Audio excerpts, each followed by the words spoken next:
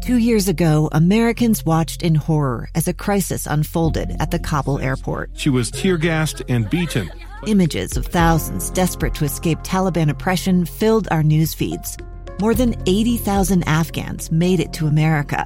But the story didn't end there. It was very cold. There was no power, no heat. Who would help our newest neighbors?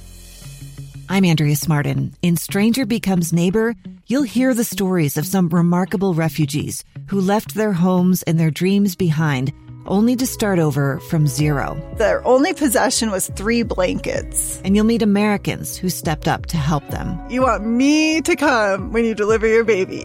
What can one person do in the face of an international disaster decades in the making? That's Stranger Becomes Neighbor.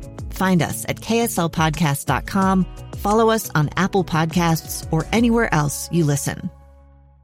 I'm going to assume you already know how a bill becomes a law thanks to this little scrolled up fella. I'm just a bill. Yes, I'm only a bill.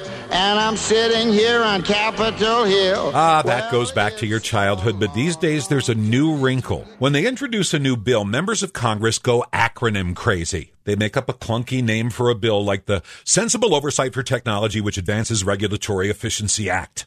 This is pure word salad. But take the first letter of each word and suddenly it's the Software Act. And the genius politician who dreamed it up hopes you'll sit around with the family playing a board game and say, "So, did you hear about the Software Act?" You don't do that. And you didn't talk about the Camper Act, the Film Act, the .com Act, all acronyms, but they keep doing this. And I gotta say, Utah's congressional delegation gives good acronym. Mike Lee has the Houses Act. John Curtis has the Replace Act. Burgess Owens is sponsoring the Entrepreneurs Need Timely Replenishment of Eating Establishments Act. The Entree Act. Clever name, isn't it? Eating establishments, entree. But anybody can dream up an acronym. Here, a bill where Congress gives millions to cities across America to build more whales in the middle of intersections. The Saving American Lives Through Liberal and Kind Expenditures Act. The Salt Lake Act. See, it's easy, and it's not that clever. You know what is brilliant?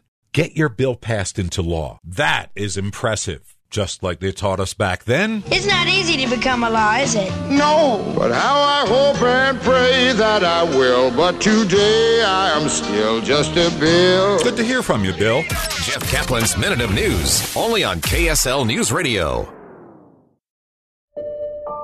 I'm Dave Cawley, investigative journalist and host of the podcast Cold.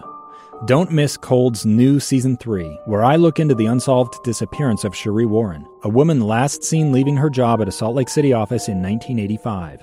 Police cast suspicion on Cherie's estranged husband and boyfriend, but never made any arrests or recovered Cherie's remains. Find Cold Season 3, The Search for Cherie, anywhere you get your podcasts.